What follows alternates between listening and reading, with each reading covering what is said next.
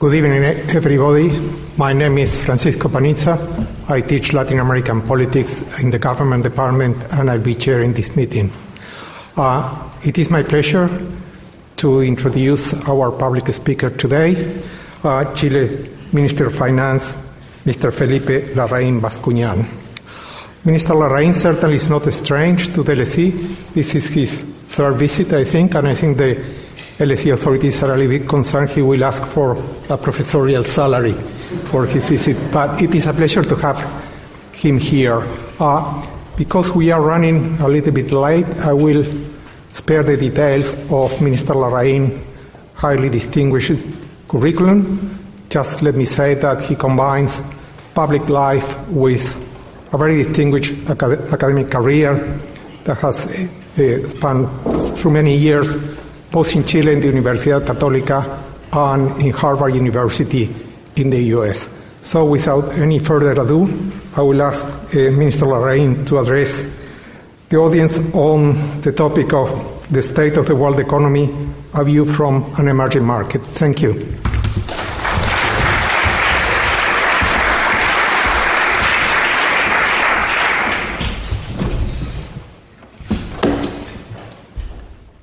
So, hello. Where is my presentation here? I only see nice pictures of people. Okay, good. Here it is. Well, thank you very much. A pleasure to be here again. The third year in a row that I've been coming here to London. I had the opportunity today to inaugurate the London Stock Exchange. Then I had the opportunity to inaugurate the trading of copper in the London Metal Exchange, and several other activities which are not over. This is my third and my the last time I will be here as a finance minister. I'm not saying it's the last. I will be here as a finance minister of the government of President Piñera, because we are ending our period in March. And from March 11th, I will be a free man again, going back to academia, going back to what I used to do before, which was to write books, papers, participate in conference, and be able to listen to good music without any other thing on my head. So with that, let me start with what I had to say. Well, this was the world economy, but I'll take a view from Chile, But let me start by saying, what is the context of the world economy? We have weakness in developed markets and deceleration in developing or emerging markets. But sometimes when we're into this issue of the world economy, we're looking a lot at the current situation and what's happening with QE, and of course that's interesting, what's happening in the short-term part of the cycle, but sometimes we get lost in the long-term major structural changes that we're seeing in the world economy. In 1980, developed economies were almost 70% of world GDP, of the world economy, and emerging economies were 30% of the world economy. In 2012, it's 50-50. So this is one of the major structural changes that we are enduring today in the world economy. The fact that we are now, emerging markets, I come from an emerging market, that we are half of the world economy today. But if we count, look at this. During the 80s and, the 80s basically, emerging economies accounted for 40% of the growth of the world. Is different than the overall share of output, the share of growth of the world economy, and developed economies were 60%. Look at what's happening in the last 12 years. Emerging economies account for 80% of growth in the world economy, and developed economies only 20%. So who is the steam of the world economy? It is us, the emerging markets. It is, of course, China, of course, many countries in Asia, but also Latin America. And that's a welcome news. But it's also a fundamental structural change. We are seeing now one of the most fundamental structural changes that we will see in our lifetime in economics, in the world economy. And this will continue. This will continue. Of course, we have a recession in the middle, and we have an atypical recession, because during that recession, it was a recession engineered and suffered mostly by the developed economies. And we in the emerging world were able to weather those shocks, in a much better way. But we will soon be more than half of the world economy, and we will keep accounting for significantly more than 50% of the growth of the world economy. What's the current share in world GDP? The United States, 19%. The European Union, 19.4%. China, this is at purchasing power rates, which is different than if you calculate at market exchange rates, because this corrects for the purchasing power of the dollar. China, 15%. Look, at purchasing power, China is almost, is reaching the U.S., different than market rates, because the PPP rates inflate more the output of emerging markets, and it somehow dampens the size of the developed countries. Latin America is about 9% of the world economy, a very similar rate that we have, maybe a little over that we have at PPP rates. Let's go to the more direct situation that we're facing. After 6 consecutive quarters of negative growth, in the second half of this year, second quarter of this year, we saw 1 quarter with positive growth, only 0.3% growth, but 6 quarters of negative growth. Does this mean that is the end of the recession? Well, it may be the end of the recession, but we are far away from a solid recovery in Europe. I am happy to be now in England, and happy to see that the economy is really picking up here, and that the growth rate is probably going to be around 2.5% to 3%. So that is, a very significant improvement over a recession. Policies are finally, paying off, and the fiscal consolidation that happened is now, delivering results, but far from over. In the United States, we're seeing a pretty strong recovery. Well, that's just 1 quarter, 2.5. Probably the year's rate of growth will be about 2. Well, 2 is not a very significant pace of growth, but it's much better than having a recession or growing about 0.5 percentage point, as the situation in Europe is today. I'm not saying, well, yes, there is correction, there is a better situation, but you have still 2% growth in the U.S. With the interesting thing about the U.S., though, that I will point out, because it's one thing that I will be studying more if I had more time. It will be an academic, and that's maybe some of you who are students. It's so interesting to see that the U.S. has had such a big adjustment, a big fiscal adjustment, and in spite of the fiscal adjustment, probably 2 to 3 percentage points of GDP after the fiscal cliff and the adjustments on taxes and spending that followed, and yet is growing.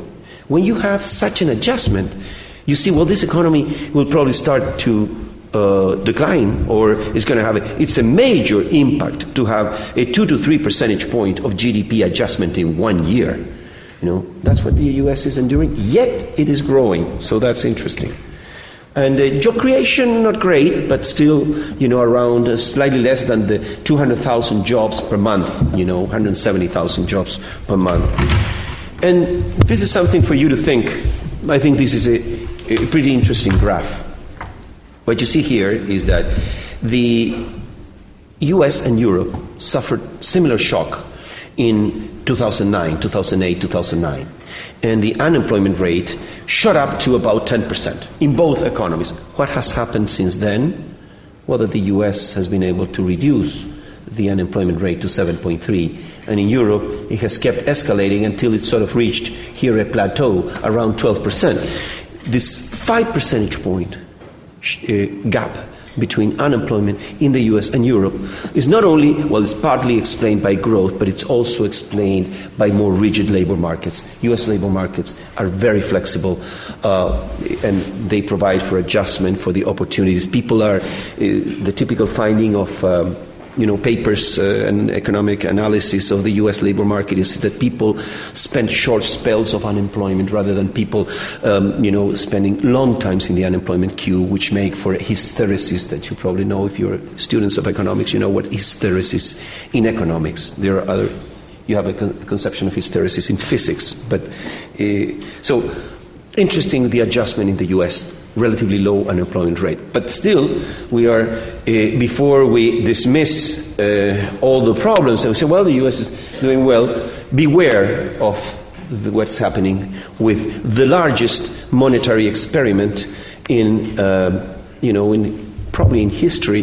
If you take off the periods of hyperinflation where money bases doubled, tripled, over a very short period of time. This is a period in which you had very low inflations, and yet the money base in the U.S. has multiplied by over 4, in a period of about 5 years. Well, that's unprecedented. What happened in the U.S.? Well, what happened is that fiscal policy reached a limit. The interest rate was at 0. And when you have fiscal policy at that level, interest rates at 0, then you say, how do I keep helping the economy? Then you start with QE, quantitative easing. You start buying assets. And that's what the U.S. has been doing. Right now, with QE3, some of you here can think, some people hear QE. What's QE? Queen Elizabeth? 2, 3? No, it's quantitative easing. It's different concepts. QE3 started this year at a pace of $85 billion per month. That's the increase in the monetary base through the purchase of long-term bonds. Few months ago, Ben Bernanke, the chairman of the Federal Reserve, said that, according to his analysis and the analysis of the Fed, then that, QE will start to taper off. So we're talking now about QE tapering. And what does QE tapering mean? Means that this $85 billion increase per month in the monetary base, which is boosting the economy and spreading all over because those dollars go chasing assets overseas as well, not only in the U.S., that's going to start to gradually decline. If that happens, if that starts to gradually decline, then interest rates immediately responded. So what happened to the long-term bond rate? Well, the long-term bond rate shot up from about 1.7%, the 10-year. This is the sort of the bread and butter in the bond markets. You look to the 10-year government bond yield. U.S. Treasuries, 10-year, right now, 2.9. So you had 120 basis point adjustment in the long rate. Well, that, if it happens very quickly, well, it could be a big pull in the brakes of the recovery. Because long-term rates will affect, long-term interest rates will affect investment. So investment pulls back because of a very sudden increase in interest rates. And that has a problem. So beware of this. I, frankly speaking, and this is, I'm not saying monetary policy, fiscal policy isn't either, but it seems that with QE, it's as if the doctor put a medicine on the patient. The patient got addicted, and now the doctor doesn't know how to take the medicine away. That's pretty much the situation of QE.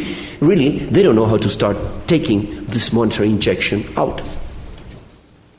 China, the China that we knew, the China that grew 10% per year, and this is one of the most unprecedented things that have happened of any economy in world's history. 3 decades, since 1978 to 2008, the Chinese economy's growth was 9.8% average per year, 10% per year.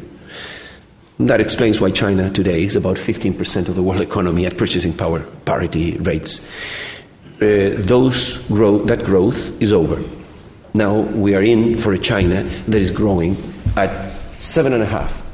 It's not a disaster, but it's still 2 to 2.5 percentage points less than it used to grow.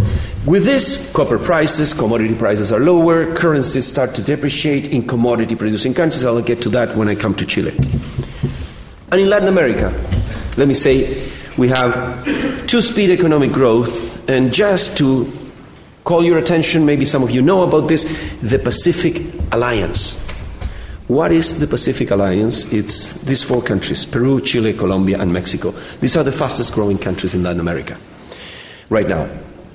And they are part of the alliance, which means that they will eliminate tariffs in a very short period of time, and they will integrate their financial markets, and they will stop short of creating a common market that, like you have in Europe, with free movement of people and capital, but will stimulate the flow of people, the flow of capital. Not yet that one person from one country can work on another. Maybe that's some years ahead. Interesting thing about the Pacific Alliance: countries that are growing more. It's on the Pacific, but I'll tell you a story. We got a recent meeting of finance ministers in Chile, the first official meeting. I hosted the meeting, and my colleagues came from Colombia, Mexico, and Peru. And we got a call from Uruguay, who said, well, I want to go. I mean, if we can attend. And, good friend of us, so we said, you can come. But really, this is the Pacific Alliance. You have a problem, you are in the Atlantic. But he said, I'm still interested, even if I'm in the Atlantic. Who knows? He said, maybe you'll change the name of the alliance later on and I can join. So we have now 20 observers in the Pacific Alliance, among them the US, Canada, China, not only from Latin America. There are already applications to join. We don't have an entry procedure. We're very young. We started in 2011, so we're only 2 years old, but still young, promising, growing. I just mention this because these are the members. We have $2 trillion. This is a $2 trillion economy, population of almost 210 million, GDP per capita $10,000, at PPP rates 14,000, almost 14,000. This is the hottest topic in Latin American integration today and in the Americas. And I tell you, these four economies are larger than Brazil in terms of market size, in terms of population, about the size, but slightly larger than Brazil. Brazil hasn't, applied for any kind of, membership, but, we're happy. We will grow in the future. We grow like-minded countries. This is not an issue of right and left of the political spectrum. We have countries on the left of the political spectrum, the right of center, left of center. We have countries that are like-minded, that open to the world, to trade, investment, capital flows. We share many things. 35% of GDP, of Latin American GDP, 35%, about the same rate of the population. In summary, what do we have? We have weak growth still in the developed markets, although news are slightly better, and we have a deceleration in the emerging world. This deceleration in the emerging world, we are very keen. We can live with a China that grows at 7.5%, but it certainly has an impact on commodity prices and on currencies. The rest of the continent, Latin America, grows more than the world, but only slightly more. Well, let me now turn to the Chilean economy. We have growth, employment, and inflation under control. Let me start by saying we've been able to, over the last 4 years, to restart, really strongly the growth of the Chilean economy. Growth rates of average 5.8, 2010, 2012, deceleration in 2013. We'll have about 5.5% growth during our, during the current government. The important thing is not only how you're growing, but you say, well, I can compare how it was with the past. True, we have been able to grow. We're growing not double, but 70% more than we used to grow in the previous administration. But we're growing more than the world. How much more than the world? We're growing about 1.7, on average, 1.7 percentage points more than the world economy. That's the benchmark. If the world economy is booming, if the world economy is growing at 5%, and you're growing at 4.5%, that's no big deal. If the world economy is growing at 3% and you're growing at 4.5%, that is a big deal. Because you're doing significantly better than the world economy, and you're probably catching up in terms of your level of income. What's this growth based on? It's based on gross fixed capital formation. Over the period we have final data, 2010, 2012, 13% increase in investment, a little less than 9% on private consumption, less in government consumption. This is a very important issue. We believe that the engine of growth of the economy should not be government spending.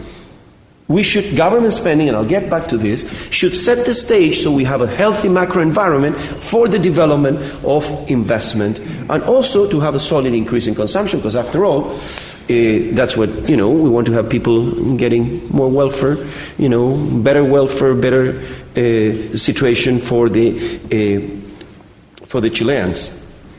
Exports growing less. And why is this? Well, we have a complicated world economy, and so we have suffered. Our exports are suffered. Growth has been subdued at less than 3%. Investment, this is the recession, very strong recession in 2009. Chile declined more than the world economy. World economy declined by 0.6%, Chile by 1%. And we had then very strong growth of investment, with some deceleration in the last couple of quarters. Some deceleration, yet growing strongly, but growing less than the average of this very strong period, 2010, 2012. But even with this, in 2012, we've reached the highest level of investment to GDP. The investment rate is the highest in over 50 years, in over half a century. Since we have data, this is what we get, and this is a very solid thing, because we're getting to what we said, if we want to grow at 6%, we probably need to push the investment rate even higher than this, probably to 28-30% range. That should be, and that's within our reach, but it's not easy to get there and sustain the investment rate. A lot of employment creation. The average employment growth over, since 2010 and into the first half of 2013, 4.3% average annual employment growth.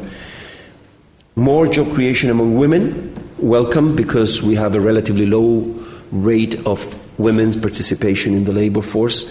This is in Chile less than 50%. We started at 43% in our government. We're now slightly over 47% women's participation in the labor force. So it's good that we're creating 57% employments among women, 43% among men. By the way, these are employments that have 90% of them have contracts, unemployment insurance, and welfare benefits. So they're good quality jobs. They're not just precarious jobs.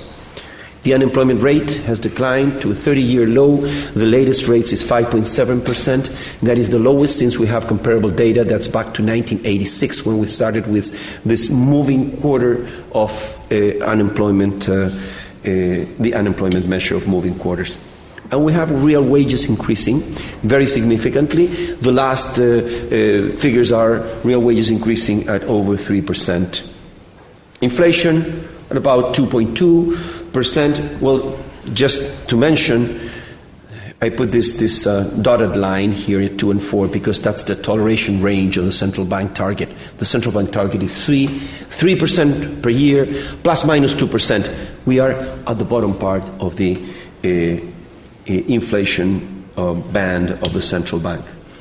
Let me just show a bit of, where the progress, if you measure GDP per capita at PPP in 2012 dollars, you have a three-time increase since 1985. So by 2012, our per capita income is close to $18,500. The rate for 2012 will be over $19,000. Inflation, we already saw, but this is a part of something that we have been able to achieve with an autonomous central bank setting an inflation target. This inflation target at 3%. We are at around 3%. There's some deviation, but the interesting thing is that we are now pretty much at world levels of inflation. We've been able to improve over the last 4 years our fiscal balance. We received a 3.1% of GDP structural deficit. This is just a point. We are very concerned in Chile about we have a structural rule for fiscal policy. So we don't spend according to current revenue, we spend according to structural revenue. We calculate structural revenue at the long-term copper price. And who determines long-term copper price? Not the government, an independent committee of experts from across the political spectrum, respected economists, experts on copper markets, we call them, and we say, what's the long-term copper price? And they have said, well, the long-term copper price for last year's budget, $3.06 per pound. Now it's $3.27. And for this year, $3.04. That determines our we have been able to reduce about 2 percentage points. This is our latest projection, but we will update this projection in the budget that we will submit to Congress by the end of this month. So we've been able to reduce about 2 percentage points. That's about a fiscal adjustment in Chile's, according to Chile's GDP, of about $5.6 billion per year of, going from a 3% of GDP government deficit to about a 1% of GDP government deficit. We have been able to recover sovereign funds. There was an important use of the sovereign funds in 2009 at the time of the recession.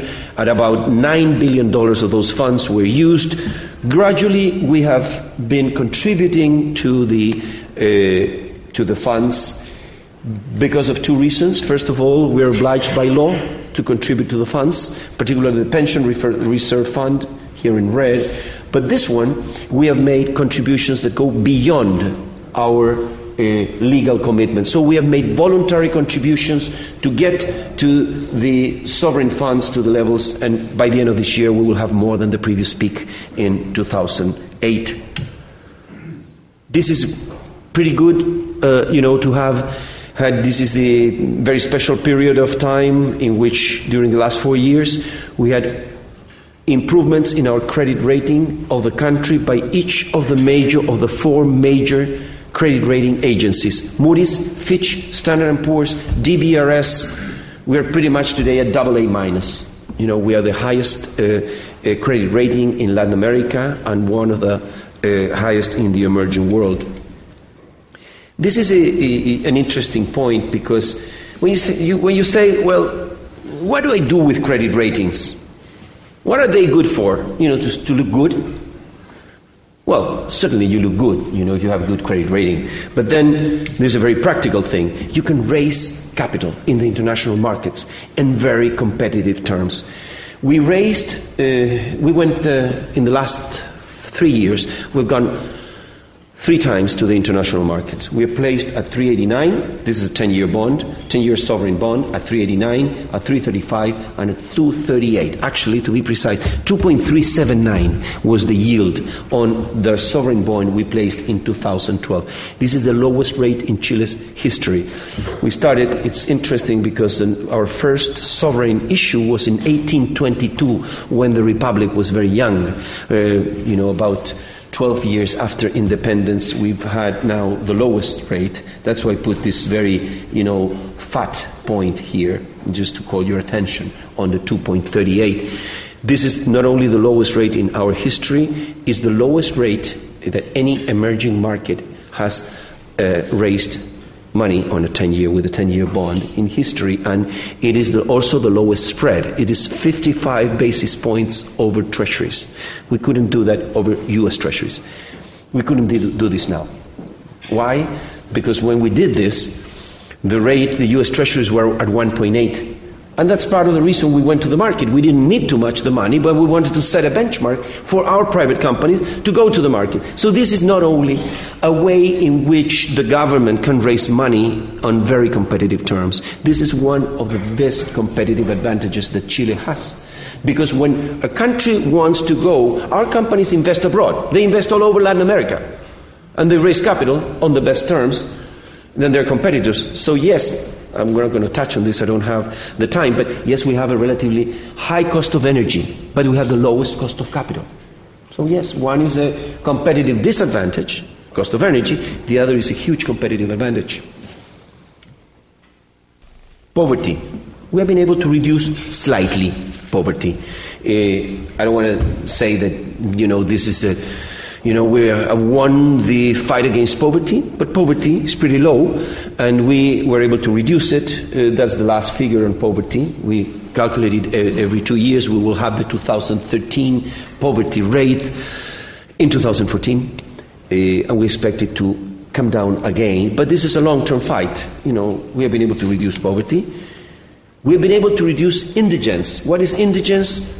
Those who are the poorest of the poor, those who are devoting all their monetary income to nutrition, to their nutritional needs, cannot get the basic consumption basket, the basic nutrition basket.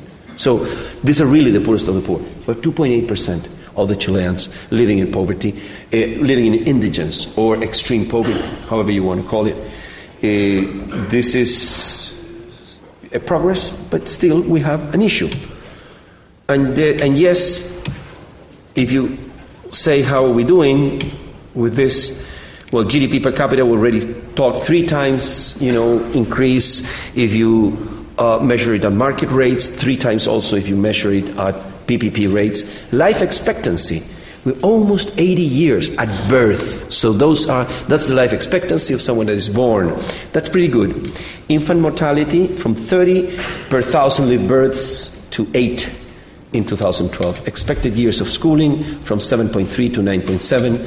Adult literacy rate from 19.7 to 98.6. So these are all things that come when the country is growing, when you have good social policies and you have revenues that you spend adequately. And let me say where we are with life expectancy. It's almost as good as you're born in Chile or in the UK. You see? That's 80 years you can have and expect to live 80 years. It's better than if you're born in the US, interestingly. Chile, with $15,000 per capita, have a higher life expectancy than the US. And what's the reason? We eat healthier food. And we drink better wine. So that's something that... This is a very significant change because it has a lot of implications. Great that you live longer, but when you live longer, what happens to your pensions if you say, oh, I'd only want to work until 65? Sure, great. But then are you going to manage if... So I encourage people, work longer, I personally don't want to stop working, but I could be considered a workaholic, but for some people, yes, they want to retire. But you have to consider that if you want the state to come in and put money, maybe you want to plan and do some voluntary contributions and retire a little later if you want to sustain your standard of living. This is an issue, so it's a good thing, but it creates tensions on other markets. That's the general equilibrium nature of economics. Adult literacy rate, we're almost at 99%, which is the rate of, many countries better than most in Latin America and closer to Italy, Poland, and Slovenia. And many other countries, the developed countries, are not here because the US, the UK, they have 100%. It's pretty much 100%, so negligible difference from 100%. Infant mortality, Chile with 8. We have very close to the United States again. The United States have more than 3 times per capita income, and we only have a 1 in 1,000 live births of difference in infant mortality. Let me point to challenges. Yes, there are many in Chile. Copper was 75% of exports in Chile in 1970. It's still 53%. So we are highly dependent on natural resources, in particular on copper. So that's why what's happening in China, we follow very closely, what happens in China, because a very sudden stop of the Chinese economy, will have a very big impact on a country that depends more than 50% of export revenue on copper. Exposure to China, 23%. Again, what do the Chinese buy from us? Mainly copper. Again, they buy more than about 90% of what the Chinese buy is copper. We're expanding significantly other types of staples that we sell to China, but if you consider Brazil, Peru, Argentina, look at a country like Mexico, 1.7% dependence on China. In fact, the situation is different. Mexico and China are competitors. We're complementary to each other. Income distribution. We have an issue here. We have made some progress on income distribution, mild progress, small progress over the last few years. Income distribution we have in the Latin American scene, we have middle to high income inequality measured by Gini. Gini goes between 0 and 1. 0 is total equality. 1 is one person has all the income of the country, so it goes from 0 to 1. The closest you probably have in an economy, although I don't know, we have the data, is Brunei, where the Sultan holds most of the income of the country. But in other countries in the OECD, average is 0.31. Poverty, we have the lowest rate of poverty in Latin America, but still, we have 14% of the Chilean population living below poverty rate. Where are we? Well, look at this. Well, now if you take, we are at 18.4, 2012, 2013 will be about 19,000, slightly over 19,000. Where do we want to get? 22,000 if we grow. On 2016, if we grow at 5% per capita per year, tough to grow at 5% per capita, even if with a population growth rate which is slightly less than 1%, but close to 1% per year. That's the population growth rate of Chile. It used to be more than double that, 20 years ago, but population growth rates have declined. That's partly the reason why our government is providing a bonus for the third child and on. So couples are, I'm not saying a couple will have, maybe for many it won't make a difference, but for some it could make a difference. So stimulating birth, and this is a policy that has been applied in several countries in Europe to stimulate, birth. 2018, if you grow at 3%, you go to 22,000 in 2018. If you grow at 1% per capita, then you have to wait until 2030. So this is the magic of growth, the magic of opportunity. You can take people out of poverty, and I'm sure that we can make a big progress in inequality. We can reduce our inequality if we keep the pace. Are we yet a developed country? No. We're close to the doorstep of development. But we can never forget that many countries, in fact most countries, that were on the path to development got derailed, and where they were so-called this is the so-called middle income trap. You may have heard of the middle income trap. Well, the middle income trap is somehow that you're in the road to development, and then you start building pressures for demands, social demands, and then you start giving in to social demands. Good to give in to social demands in a way that you can sustain, but you need to sustain growth. You need to sustain employment creation. If you're going to give in to social demands and create a fiscal problem, higher inflation, you're going to then lose ground, and then you're not going to get to development. There is an interesting study by the World Bank that says that in 1960, there were about 100 countries that the World Bank study followed. They were sort of considered emerging, developing nations with prospects of getting to development. Of those 100 countries, only 10 became developed by 2012. So you get a 50-year span, and you see what's happening to countries that undergo the path to development, and you understand that this is a very tough road, that countries that endure and get to development are 10%, 90% get derailed. So that is why we need to be so careful here, because there are no magic solutions in economics. There's no magic. There are no shortcuts. There is hard work, there is responsible work, and there is the social cohesion, which is so important.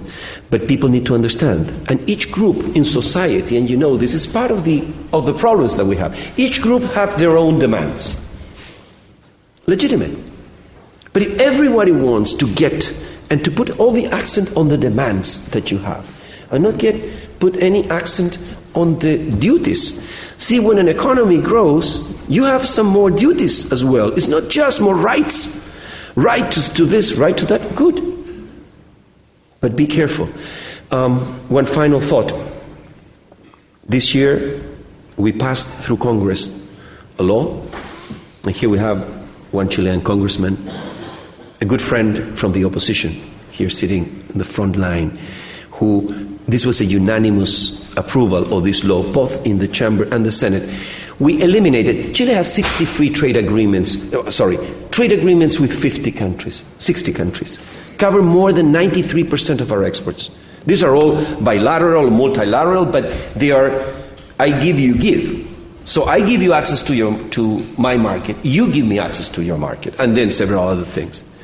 This year, we thought we had a responsibility to those who are less well off in the world economy, and we have approved into law the complete elimination of import tariffs.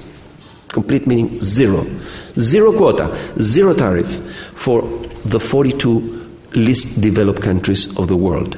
They are countries in Africa, in Asia, Haiti, in our hemisphere, that we would like to give them free access to our markets without asking anything in return. There are other countries that are doing this, mainly developed nations. Chile is the first developing nation that has granted completely free trade access to these least developed countries, classified by the United Nations. So it's not just that we figured out who they were. This is a list of countries put up by the UN based on the vulnerability, their external vulnerability, low levels of human capital, and levels of very low social cohesions and very low income per capita. So this is one thing I hope that some other countries follow.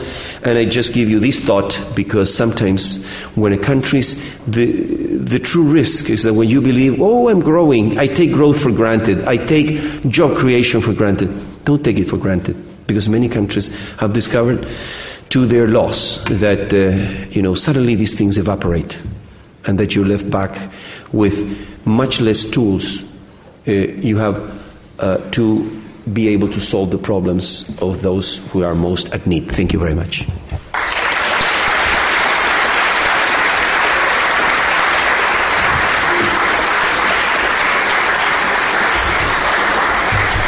I'll be happy to take a few questions as usual. I think we are going to organize a Q&A with rounds of 3, and then the minister will reply. And you did mention you are about to qualify for the World Cup as well. Well, we are almost qualified for the World Cup, but not completely. In fact, yes, we're almost there. But I don't want to count because mathematically it's possible that we don't qualify. So you start, it's like celebrating before you have the title. I happen to be from one team, very deep in my heart, and that lost a championship 2 years ago when we had it in our pocket, and I suffered deeply. For a week, I didn't go out. So I don't want to... Okay, the first question, I'm not sure if our microphone circulates. Yeah, there. You there.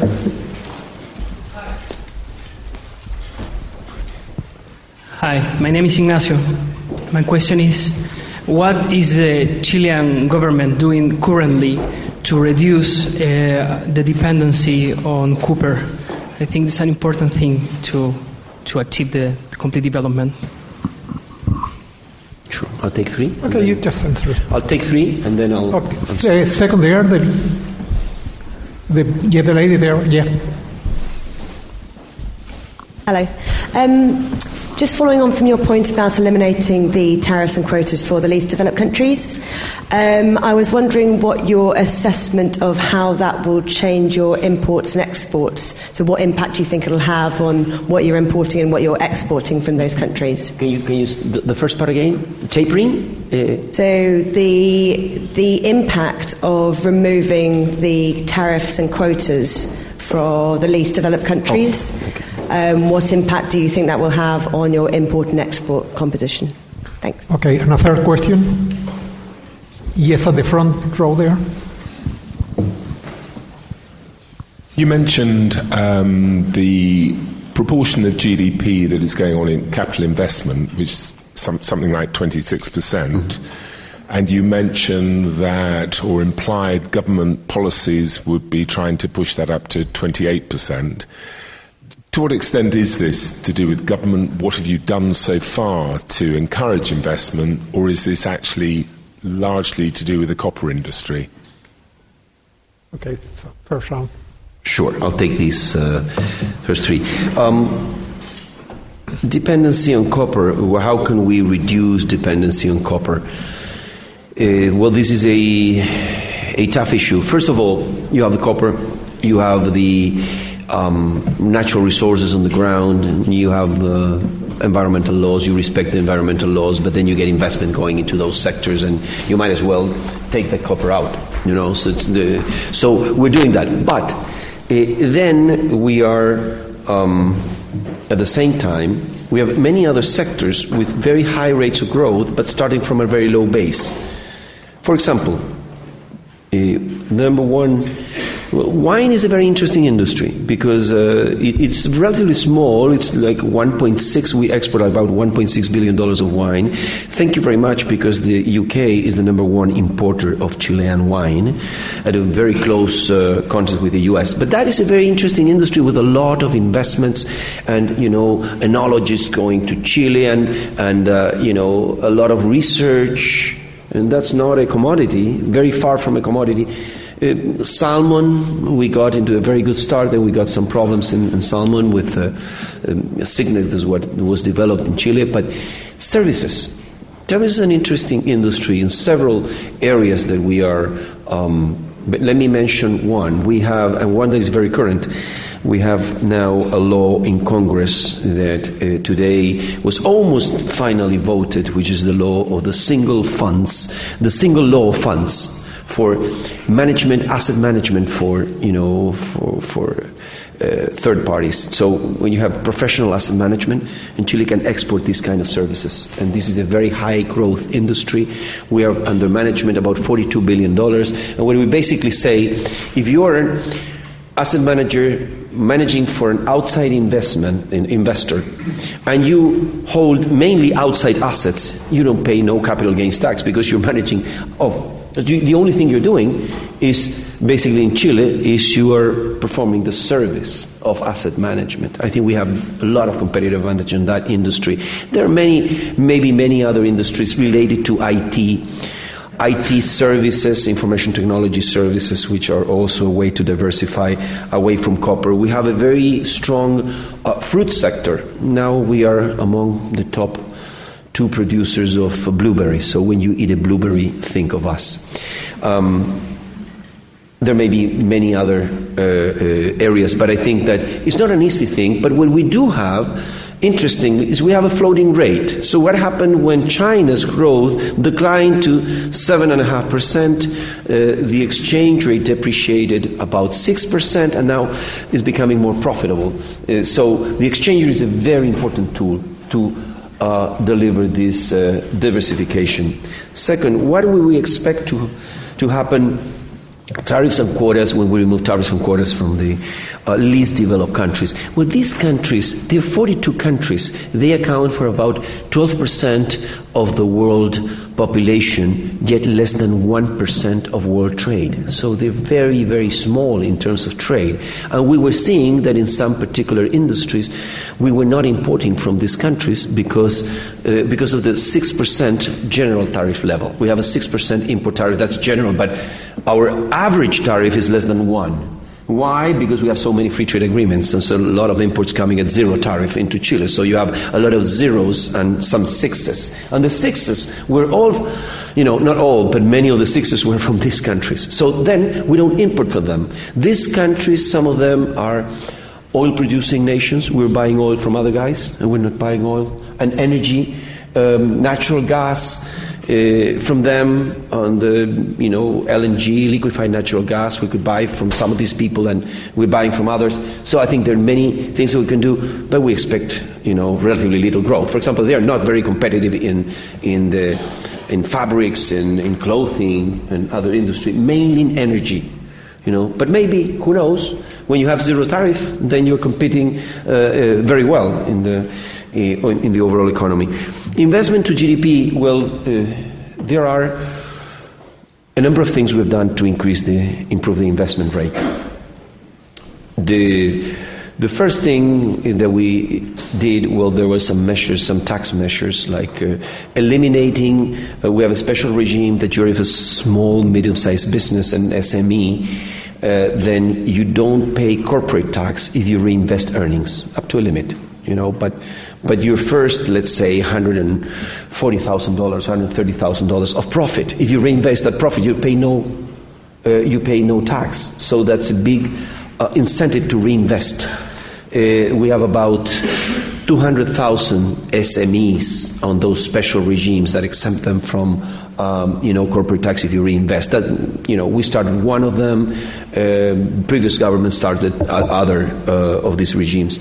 Second thing, we reduced significantly the credit. We have a credit tax we call the Impuesto de Timbres y Estampillas, meaning the stamp and basically the stamp tax, and this tax was 1.2%. What does it mean? Any loan you get, you're going to pay 1.2% in tax. Now it's 0.4%. So we reduced the cost of getting a loan. That helped investment and, of course, and also consumption. It doesn't, consumption, if you're getting a loan for whatever purpose, you're paying less tax. And we also, I'm mentioning a few of the things we did. We also, when we got to power, we made our statement to the country during the campaign, and we had an important boost of entrepreneurial confidence.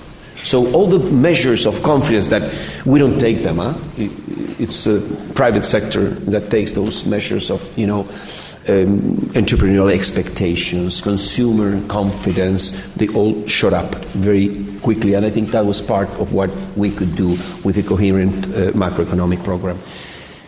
With government spending growing less than GDP, that's another important thing. With government spending growing less, which is what we have done during these 3 years, with these 3.5 years, then you have low interest rates, lower inflation, and more competitive rate. So that's part of what we've done.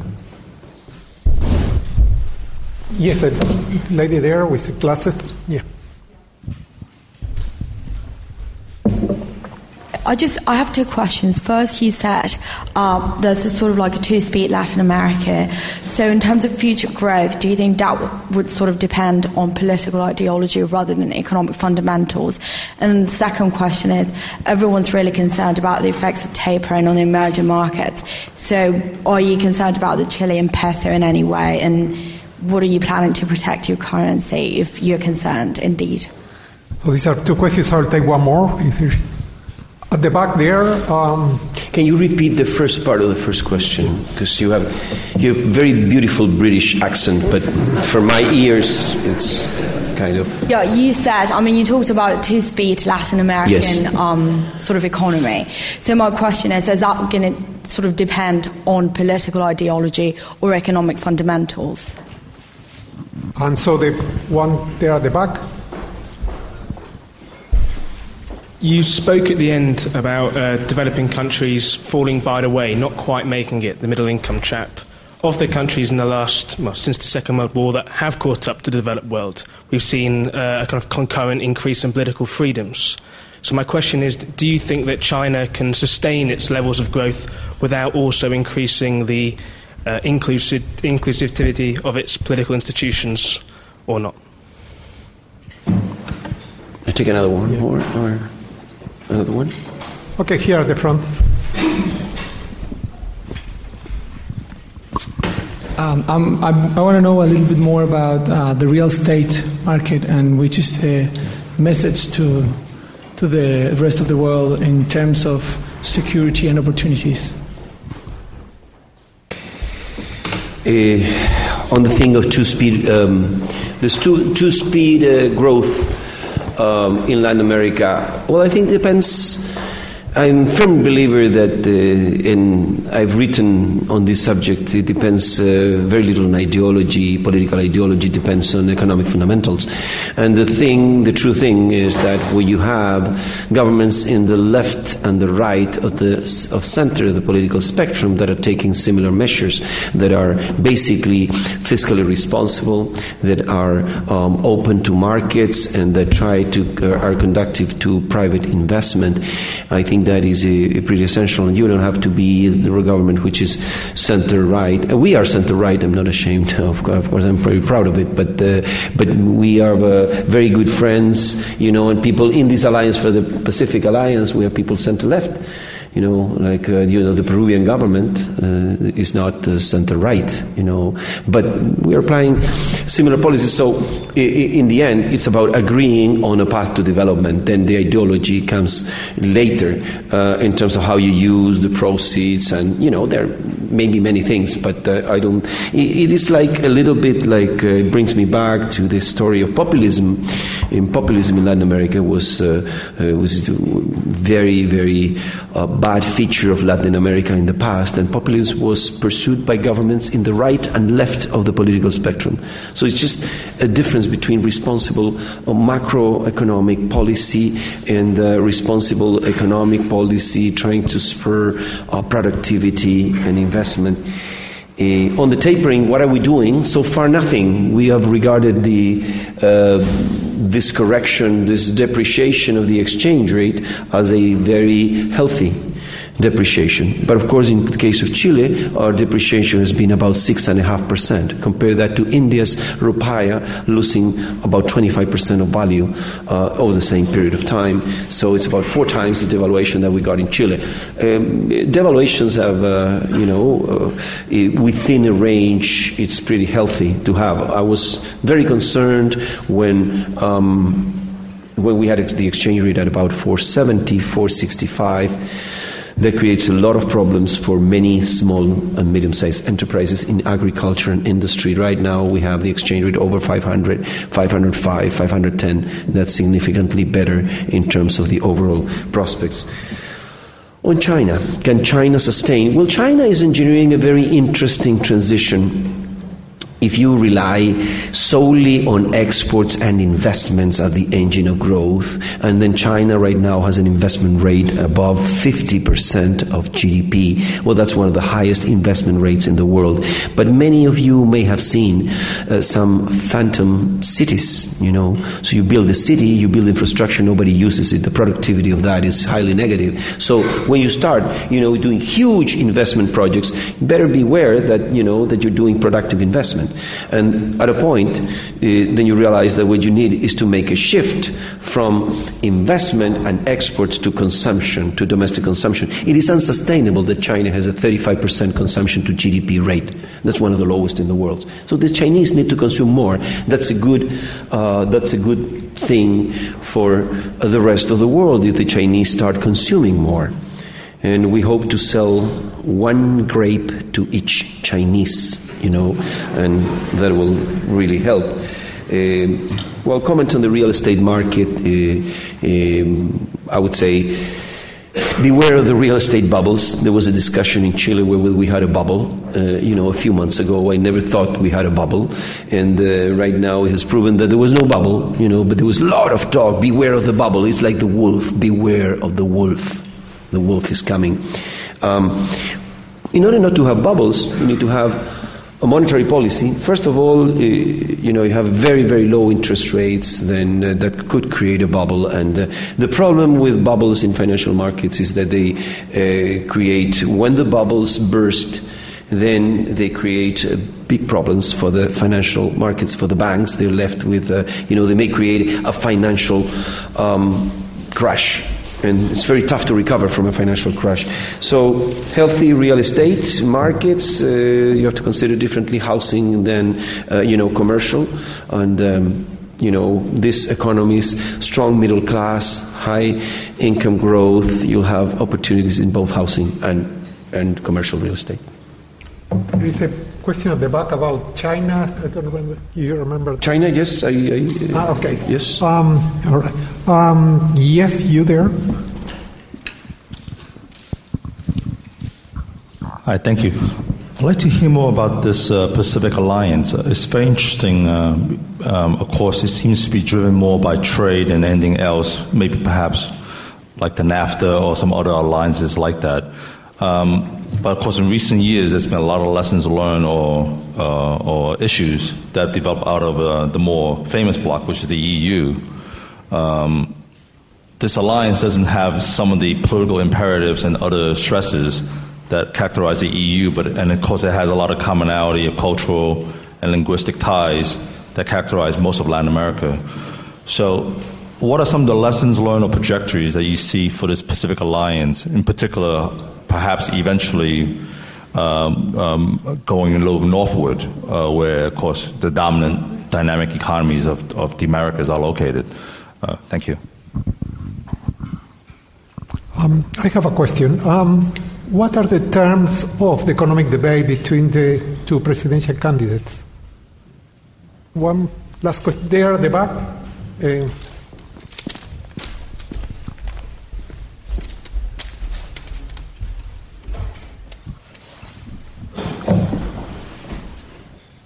Hello. I just wanted to ask, what have your policies been as finance minister to try and make sure that sort of development is spread out equally? Because we saw that there was still 3% of people like in indigenous sort of extreme poverty as you described it. So what have you been doing to sort of tackle that?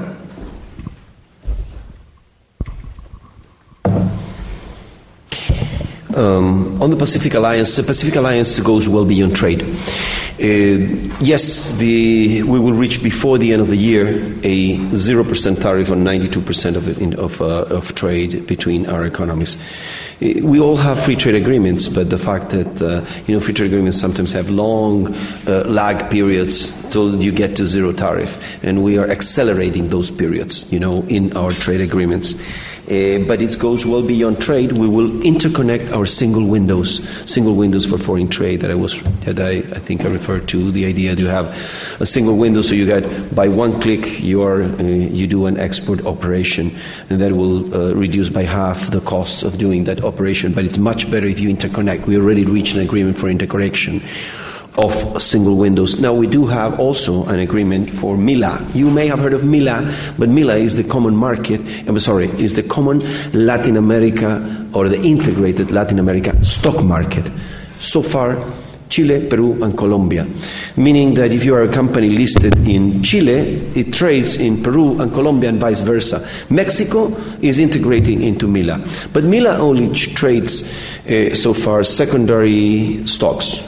And now we have agreed that we will extend it to IPOs, initial public offerings, to fixed income instruments, to quotas of investment funds and others, ETFs and so on. So we will do something in addition to the current. So we will integrate financially very much, and we will expedite all the process for the movement of people. Where will we end? Not yet in a free kind of market for people like you have in Europe, but still we are trying to make the transit of people as quick and as expedite as possible. So the Pacific Alliance, and we may have a few other members, in the medium term, not immediately, but in the medium term. What are the terms of the economic debate? Well, on the economy, I will expect to see, and I hope to see, more of a debate in terms of how to generate growth and opportunities for the economy, which I think is essential to keep the good growth and the rate of growth. So far, most of the debate has been under whether we need another tax reform. We have done 2 tax reforms during our government, a 3% of GDP tax reform, which was proposed by the candidate of the opposition and our candidate, so the 2 main candidates want to say as well, you need 3% of GDP, and the other, I haven't seen any justification of that 3% of GDP, why you need that.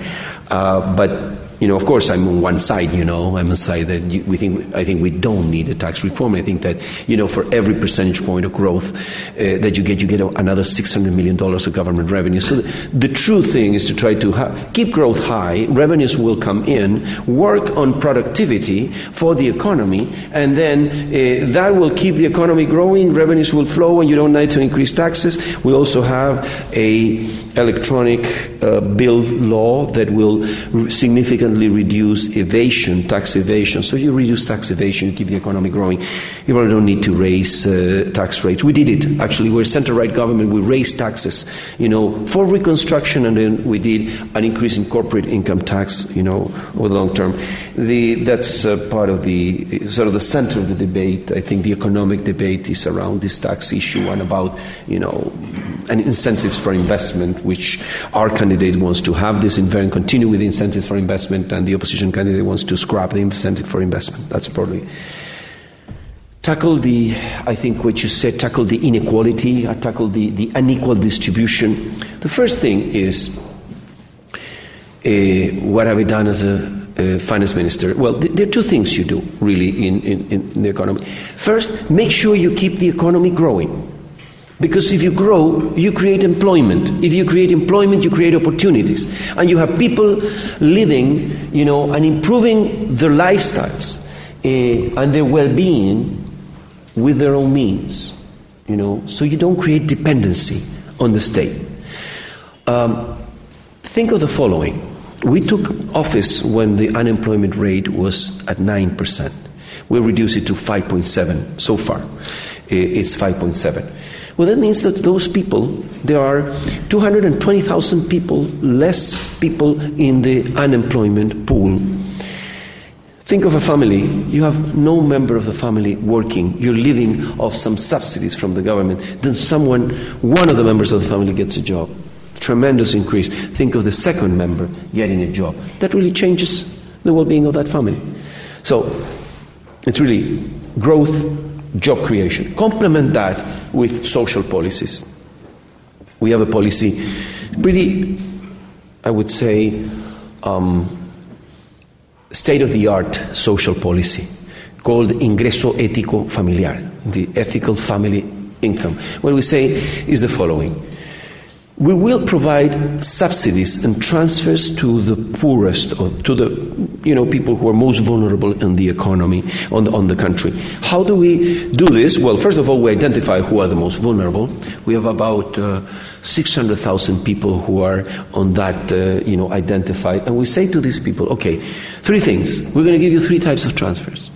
One transfer is based just because we think we need to help you anyway. So your tough time, it's an unconditional transfer. And the other part are conditional transfers. So how do you do that? Conditional transfer is you say, if you send your children to school, if you are either holding a job or you are unemployed but you're actively looking for a job, if you have the vaccinations and the health checkups, ready for, you have those on schedule for your children, then you're doing something, you get another transfer. And then there are transfers based on achievements. If you graduate, you get another transfer. So you help people help themselves. That's part of the policy. The other part of the policy is education. That's more long-term, but that's certainly the way to improve social standards, the way to improve the capacity of people to help themselves, and the way to reduce inequality in the long term. Okay, you have time for perhaps one last question, if there is.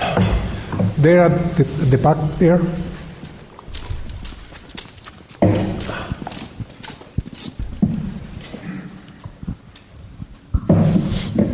Thank you very much for your very interesting talk.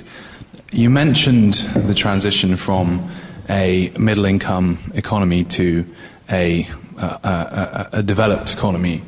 And you mentioned the examples of some of the economies that had been successful in doing that throughout the 20th century. To take sort of two examples, one being South Korea and one maybe being China, both of those economies, their development was characterized by extremely high rates of investment as a percentage of GDP and current account surpluses. Now, Chile, and this is very much, I think, also the case in other Latin American countries, has obviously enjoyed a very large windfall from a structural uptrend in commodity prices, but has had current account deficits. And really, investment, while it's been higher in a country like Chile than, for example, Brazil, as a percentage of GDP, hasn't been nearly so high. So I was wondering, and I know that you're leaving office soon, if you could provide some,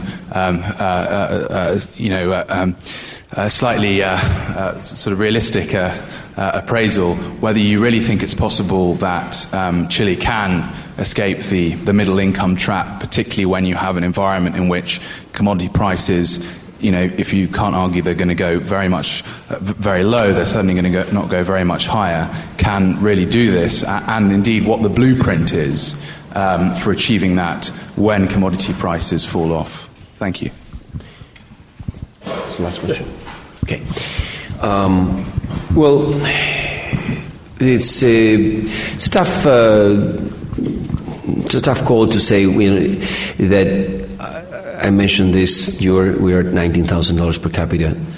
Nothing is guaranteed when you're there because we have the experience. Experience tells that you have a pretty much 90% failure rate from those levels, from the path to development to becoming developed. That's the experience from 90% because 90 out of 100 countries didn't make it, and only 10, as you were mentioning, South Korea, but a few others in Asia they also made it, none in Latin America so far. So if Chile makes it at the current level of income, probably will be the first one to make it because we are, the highest level of income per capita in the region.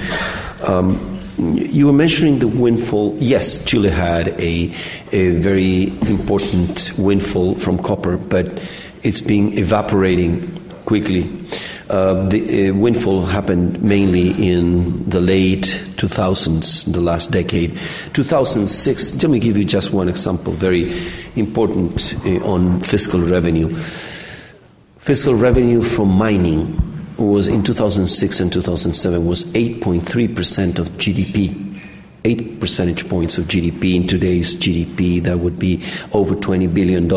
Fiscal revenue from mining today is about 2.5% to 3% of GDP, average over the last 2 years. So, because you not only have a decline in copper prices, but you have a very big increase in costs, so margins get squeezed, and that squeezes the margin of the main copper corporation, which is public, and squeezes the margin of private companies, and you pay taxes on your operating margins, on your profit. You don't pay on the gross value of sales. So, what have we done in this period? We have been able to substitute pretty much those 5 percentage points of GDP that we lost with other sources of revenue in a growing economy, reducing evasion, and with one tax reform, raising moderate levels of extra income. 0.4% of GDP came from that tax reform. 0.4, the one we did, and we also got some revenue to finance the reconstruction. On the issue of investment, Chile has one of the highest investment rates in the region, probably, maybe not the highest, but we are aware that we need to still increase investment. But to increase investments, we need to provide the incentives for people to invest, not to take them away. And that's one of the main points. You want to keep growing, you need to invest. You need to invest in technology, we need to invest in fixed capital, you need to invest in people. You need to provide the incentives. Otherwise, investment is not going to keep growing. I am confident that if we keep pace, if we keep the hard work, because I will insist that there are no shortcuts to development, that we can become a developed nation. But we cannot sort of think that we are always there, we're almost there, and because we're there, then we can relax. This is really hard work, and I hope that whoever wins the next election understands that this is the issue, and to start giving in to social demands. We have many cases of that which have not ended well. It doesn't mean that we don't listen. For example, we have been able to increase the educational budget from $9 billion to $13 billion. Now we have student loans for higher education at 2% rate. Can you get student loans on the market at 2% rate? No, but we are providing those. We reduced the rate from 6 to 2% last year. We are providing almost 400,000 scholarships for those who are in the 60% most vulnerable part of the population. So that you can do a lot of things, but you cannot solve problems by magic or solve them overnight. Okay, I would like to thank Minister Larraín on behalf of the audience, and the last time we'll have him as Minister of Finance, hopefully will not be the last time we have him as a public speaker at the LSE. Thank you very much. Thank you very much.